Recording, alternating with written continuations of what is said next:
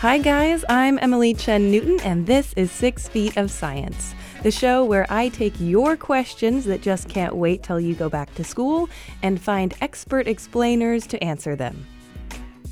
So obviously, a lot of you guys have questions right now about the coronavirus and other viruses just in general.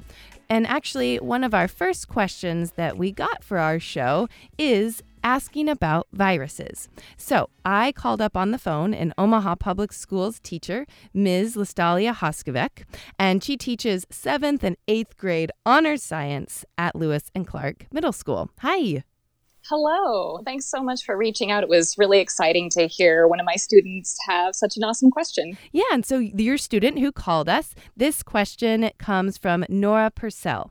And here's what Nora wants to know about viruses. Hi, this is Nora Purcell. My question is, why do certain viruses stick to certain species? Like, why don't we have to stay away from our pets when we have a cold because they think they're going to get it?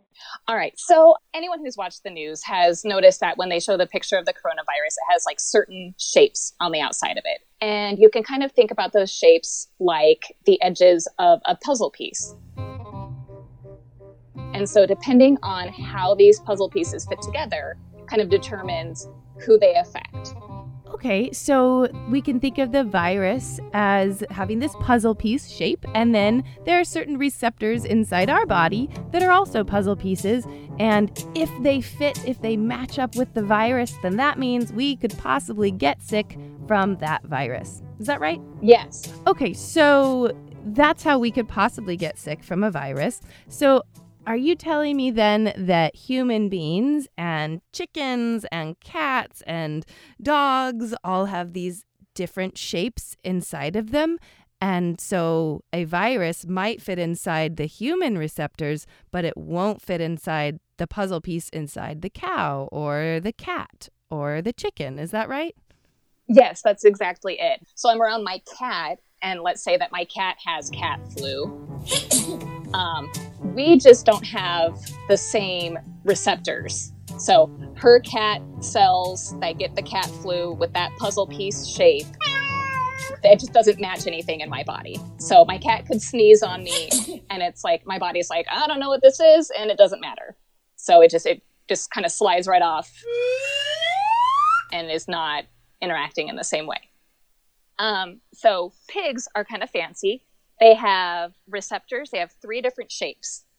And what that means is that they are very susceptible to different mutations.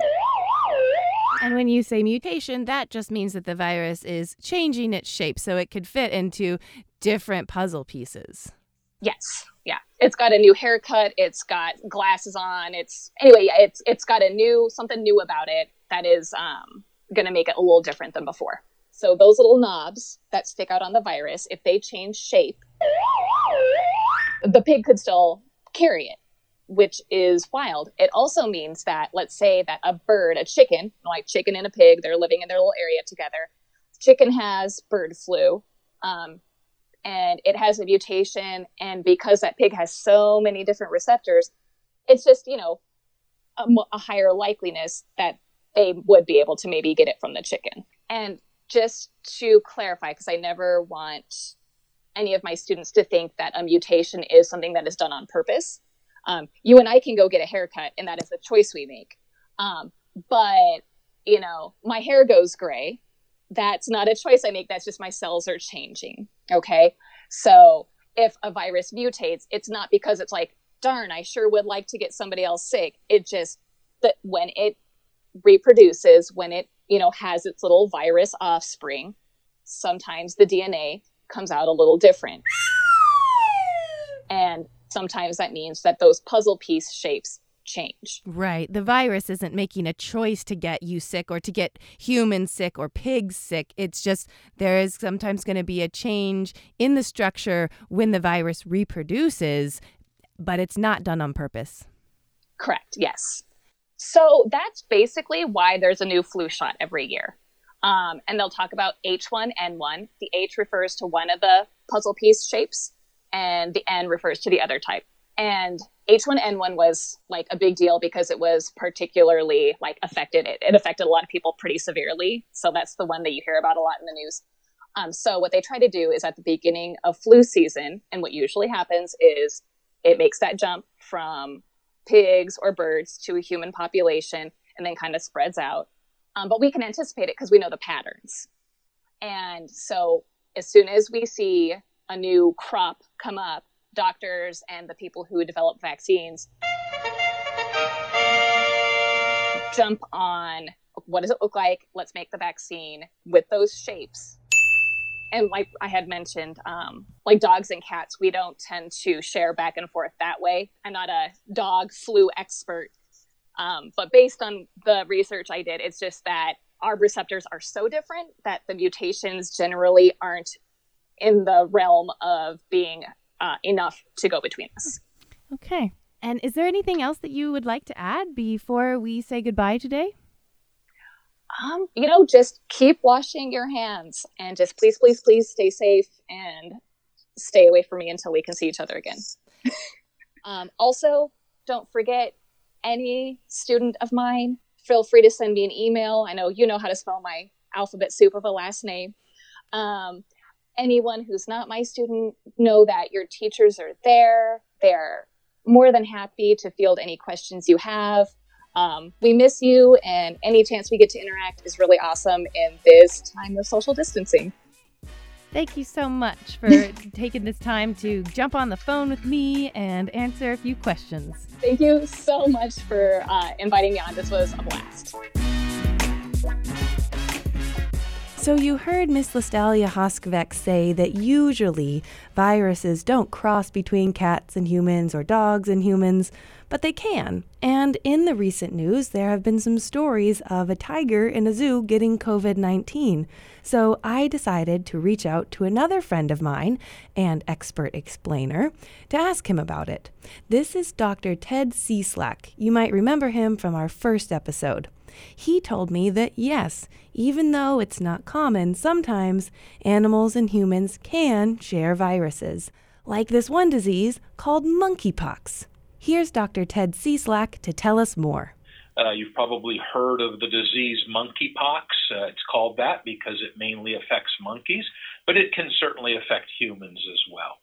So it may be that this COVID is one of those diseases that can affect multiple species. So there have been reports of cats getting this disease. Those are still very early reports. We have to check those out and make sure that's what those animals really had. And we don't yet know whether we caught the disease from cats or cats caught the disease from us or what's going on there. We do know that many human viruses originally came from animals, and in particular bats are suspect as the cause of many new viral infections in humans. So in the case of COVID, we think that this disease once upon a time started in bats. And bats, interestingly, rarely seem to get sick from these viruses.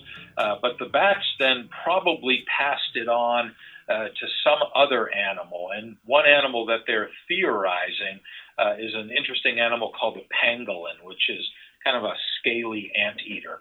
And then it's thought that maybe humans got the disease from these anteaters. But all of that is theoretical right now. There's still a lot that we as scientists don't know, and we're studying that. So is it possible that tigers and other cats have gotten COVID? Yes. Could they have gotten it from humans? Possibly. But there's a lot we don't know yet. And in terms of how it would be passed on, would it be the exact same virus, or would it be a slightly mutated version of the virus that was able to hop on the receptors inside of that cat? Yeah, that's a great question, and the short answer is we don't know. Again, since viruses are fairly species specific, they usually bind to unique receptors that we may not share with other animals. On the other hand, we know that viruses mutate all the time. And it's possible that just some small, slight mutation did take what was a human virus and make it infectious for cats. But I'm speculating there. We're not sure of it. Of course. Yeah. We don't actually know. That's part of the wild world of science that we are all living in right now. And everything is being discovered and studied so quickly right now. Well, that does it for our virus questions today. So, speaking of animals, what about some more ancient animals? A lot of you have been asking questions about dinosaurs, like how did they go extinct, how many were there, what did they look like? So to help us answer those questions, I've brought in a special guest from the Omaha Children's Museum. This is Lizzie Plank. When we're not all staying in our homes, Lizzie performs live science shows at the Omaha Children's Museum. Hi, Lizzie. Thanks for getting on the phone today. Hello, everyone. Of course, it's my pleasure. So here's our first question. It comes from Layla. She wants to know how many dinosaurs were there. Hi, my name is Layla Cooper. I would like to know how many dinosaurs were on the Earth. All right, Layla, that is an excellent question. The most simple answer is that we really don't know how many dinosaurs there were. All we know is from what we have discovered from the fossil records, and those are incomplete. A fossil record, Lizzie. What's a fossil record? A fossil record is a group of fossils which have been examined and arranged in the time period at which they were found. So usually that is shown by which layer of Earth they're in, because the Earth has different layers which, with how deep it is, can show how old that fossil might be. So a fossil that's way down in the Earth will probably be older than a fossil which is found a little closer to the surface. Oh, okay. So, like, if you were maybe making a birthday cake with lots of layers, and you do the first layer of the cake at the bottom, and then you put icing, and then another layer of cake goes on top, and then another layer of icing, and by the time you're done, the very first layer that you put on, that's the one that's going to be at the bottom. The oldest layer is at the bottom. Yes, but think of this over probably millions and millions of years. That's a really old cake. Yes, that is a really old cake. And also there's a bunch of surprises in between. Some of them are like bugs in the most recent layer, like worms, and some of them are fossils way down there. And so what is a fossil, Lizzie? Well, a fossil is the remains or impression of a thing that used to be alive but isn't any longer. It is not, as some people think, an actual bone. Okay, so is it kind of like if you had a footprint in the sand at the beach, but then that footprint got frozen in time and stayed there for 1,000 years for someone else to find it?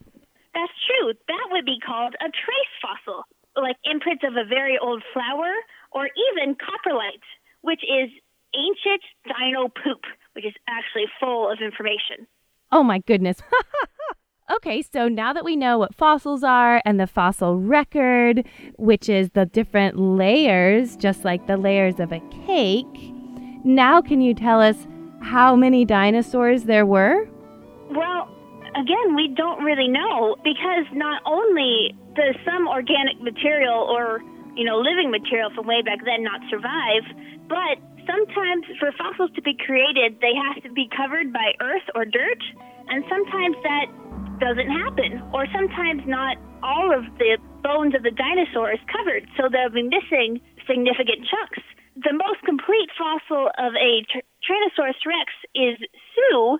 Sue is also non-binary because they can't figure out their gender, which I think is great. And they are the most complete example of a T-Rex we have. But most times we only get bits and pieces of fossil. So a lot of what we have imagined dinosaurs to be as they are now is probably not what they looked like. We have established that most dinosaurs probably had feathers, but we only know about the bones and maybe the skin, but all of the muscles and the fat, we don't know what it looks like.